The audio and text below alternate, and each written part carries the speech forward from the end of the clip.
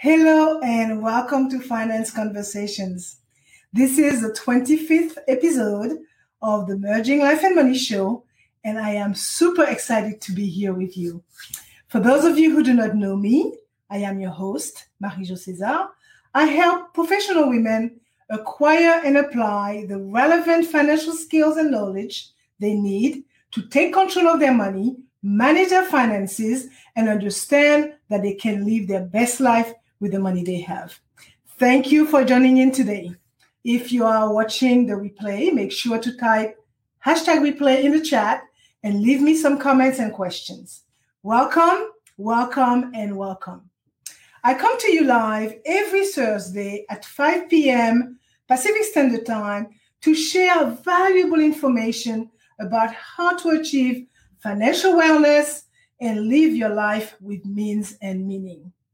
Today's show is the 11th episode of a new series titled The Scoop on Women and Money. I will be sharing facts and trends resulting from research and surveys related to women's growing economic power. So grab a pen and a notebook, as you might want to take some notes to discuss them further with family members, friends, colleagues, whomever you want, because it is about sharing values that could benefit others. So if you have any comments or questions, make sure to put them in the chat. And if you want to talk to me directly, I will share my contact information a little later in the show.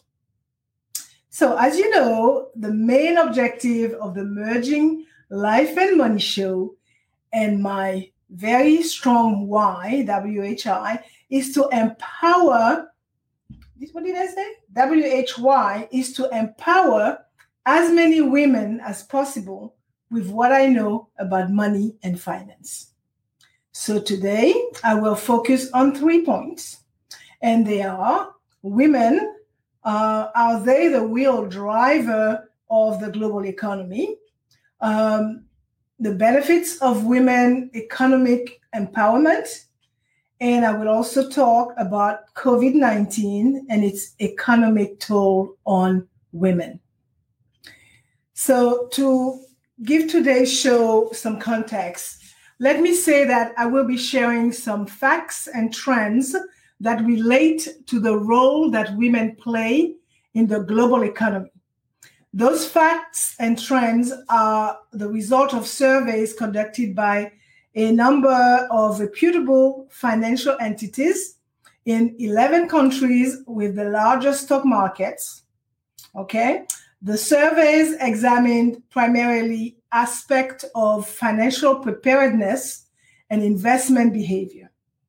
They reveal interesting insight about cultural and economic factors representing women's realities.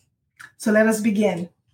So statistics show that the financial future is in the hands of women as they are increasingly becoming a market force with the power to shape economic trends worldwide. When women are active participants in the workforce, they have more money to invest, which generate a measurable market impact. So with an increase in the American female labor force participation alone, a recent S&P Standard & Poor's global research shows that the acceleration to the US GDP growth could add $5.87 trillion to global market capitalization over the next 10 years. That's just a potential impact on the increased participation of women in the US. The question is, what could the implications be when considering female financial empowerment on a global, on an international scale?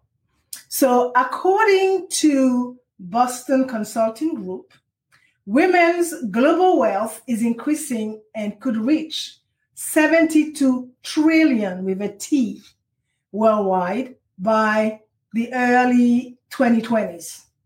In light of this, it is critically important to consider the approach women take to their finances and the issues they care about most. Women must understand how money works and use it to build their best life yet.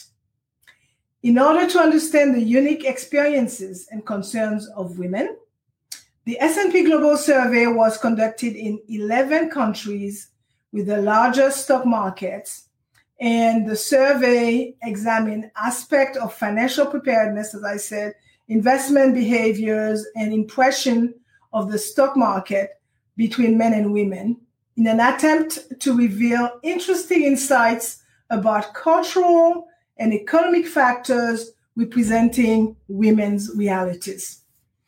The survey highlighted the ways in which women are often less financially secure and less optimistic about their economic future. So the research also captured perspective from the US, from the UK, Germany, Switzerland, Canada, Australia, France, South Korea, China, and India, and I believe Japan. So one thing these markets have in common is a quantifiable gender discrepancy, with men having a greater overall economic advantage over women. Funnily enough, Switzerland, Australia, France, Germany, I believe, and the US have the greatest gender discrepancy, where the share of women in poor financial shape is 10 to 18 points higher than men.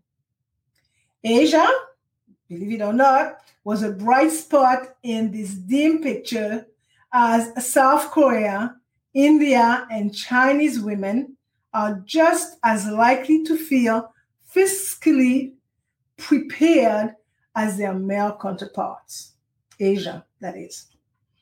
It is perhaps not surprising then that women were broadly found to be more wary of markets than their male counterpart. And a surprisingly high percentage of women in almost all countries said that if they found themselves without work, they would only be able to sustain their current standards of living for a short time. This indicates the lack of emergency funding. In 10 of the countries surveyed, anywhere from 32 to 45% of women said that they would have to make some lifestyle adjustments immediately if they were suddenly unemployed or unable to work. So the lone exception being China, where only 16% of women said they would have to do so. So in every case but one, the percentages were significantly higher among women than men. So the survey also revealed that in the US, the world's largest economy, women hold an estimated 42% of wealth. Yet, a clear majority are pessimistic about their personal finances. 3 in 5 American women rate their current financial situation as fair at best, with more than 1 in 5 saying they are in poor shape. The same goes for women in Canada. Okay, you heard what I said. They hold an estimated 42% of the wealth. Yet again, they feel that way. Sadly, the picture is even bleaker for millennial women across America, North America, I should say, with more than 2/3 of the respondents saying they were in poor or fair shape financially.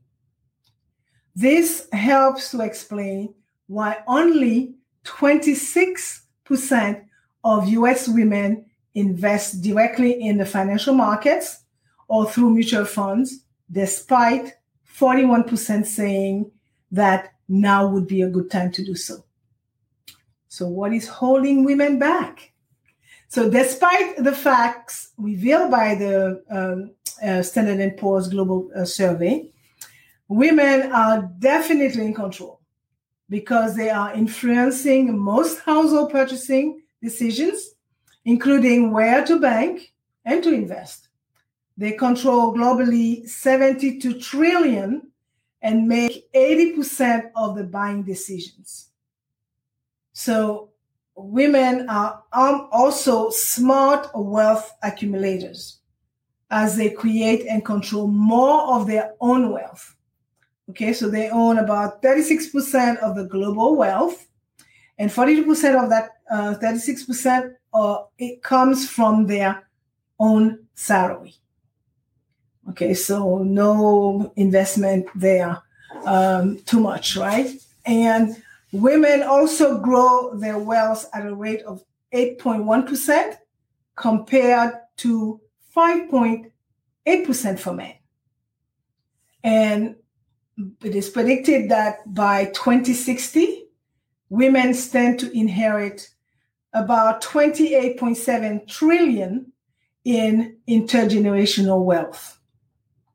This is as a factor of living longer than men, and they stand to inherit some wealth there. As mentioned in the show description, today's show's description, women are getting down to business, okay? They are starting and growing businesses at significant rate. 34% of businesses worldwide are owned by women, and there has been an increase in entrepreneurship rates of 10% over the last 2 years. So what are really the growth drivers? I identified a few, three, I would say: education, employment, and the lifespan. So talking education, the female economy will continue to accelerate as women across the full spectrum pursue education and higher paying careers. As far as employment is concerned, the number of women in the global workforce grew 200% between 1980 and 2008, according to Boston Consulting Group. And looking at the lifespan, women live an average of 5 years longer than men do. And this is according to the World Health Organization. So that translates to more than 18 trillion years of potential wealth creation globally. So I will end my last point, I should say my first point, with a tagline from MasterCard Global. And it reads, "Women are catalysts for growth, innovation, and social changes, and they are key to unlocking stronger, more sustainable economies." Now, point 2. For this point, I will refer to facts and figures from the UN Women, and I hope I'm not boring you with stats, but they tell a story. So the UN Women is a United Nations entity dedicated to gender equality and to the empowerment of women. It is a global champion for women and girls, which was established to accelerate progress on meeting women's needs globally. So the economic and social imperatives for women's economic empowerment is clear. Okay, greater gender equality boosts economic growth and leads to better development outcomes. It contributes to reducing income inequality and also boosting economic diversification, which in turn supports economic resilience. So what are the benefits of economic empowerment for women? There are many, and I will start with women's rights and gender equality, which I have spoken about in several of my shows. That's a topic that is very near and dear to my heart. So women's economic empowerment is central to realizing women's rights and gender equality. Okay, Women economic empowerment includes women's ability to participate equally in existing market.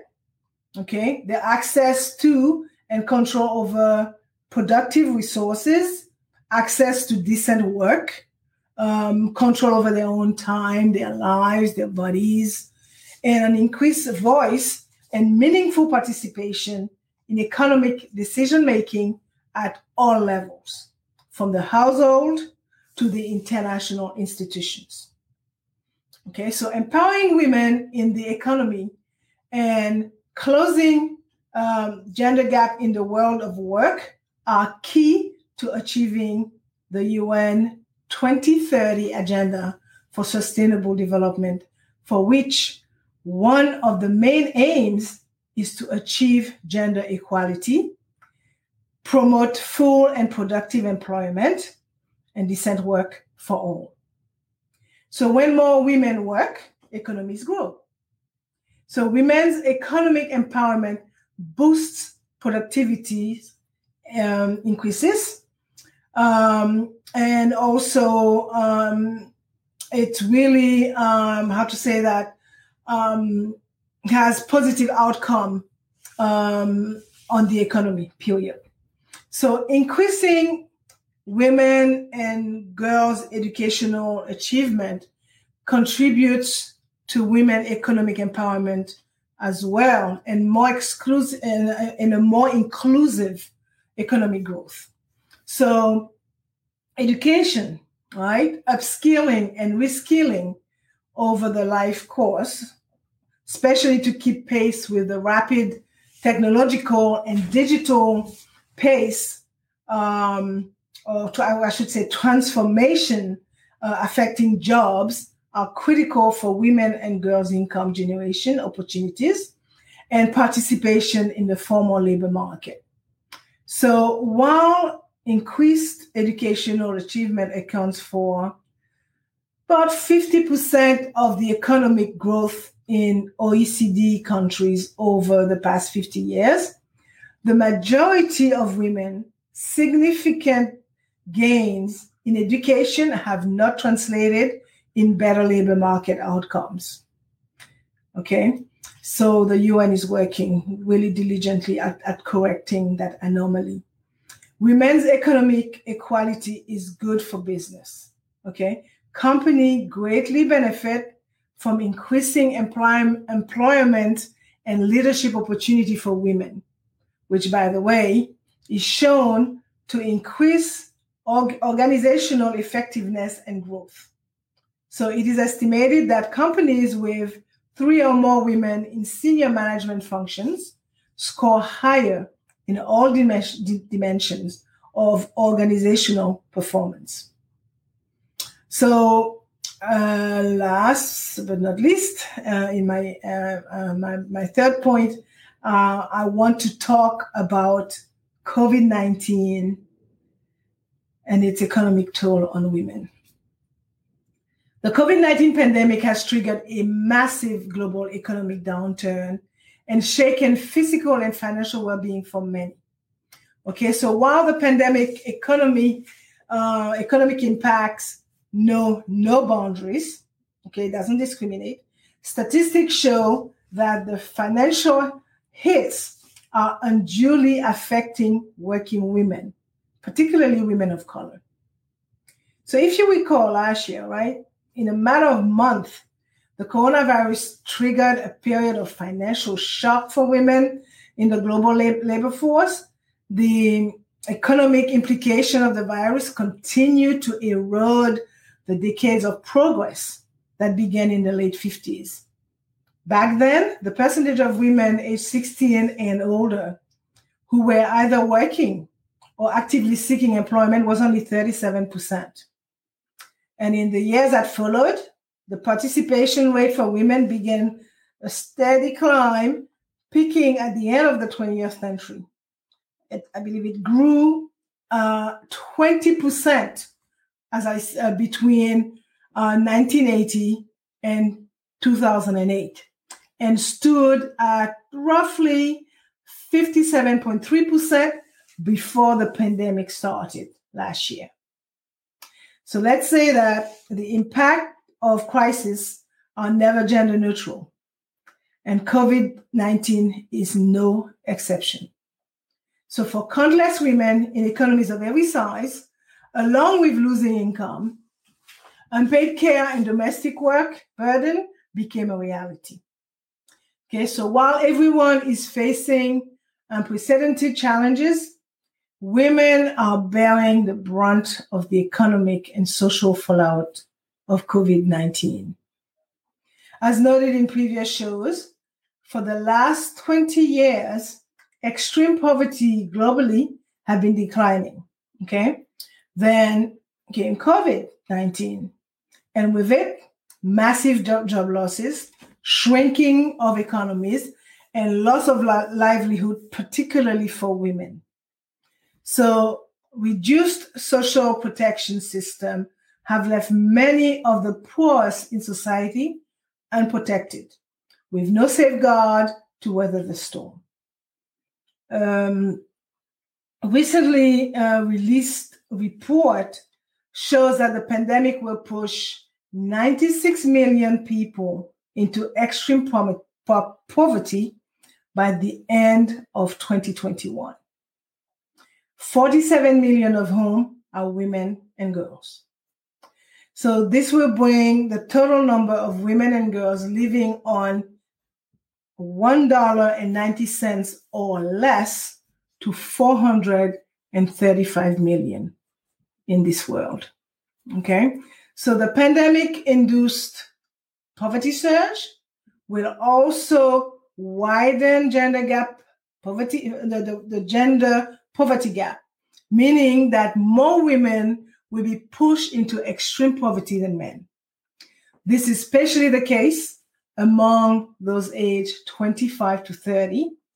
Okay, so at the height of their productive and family formation period, right? 25 to 34.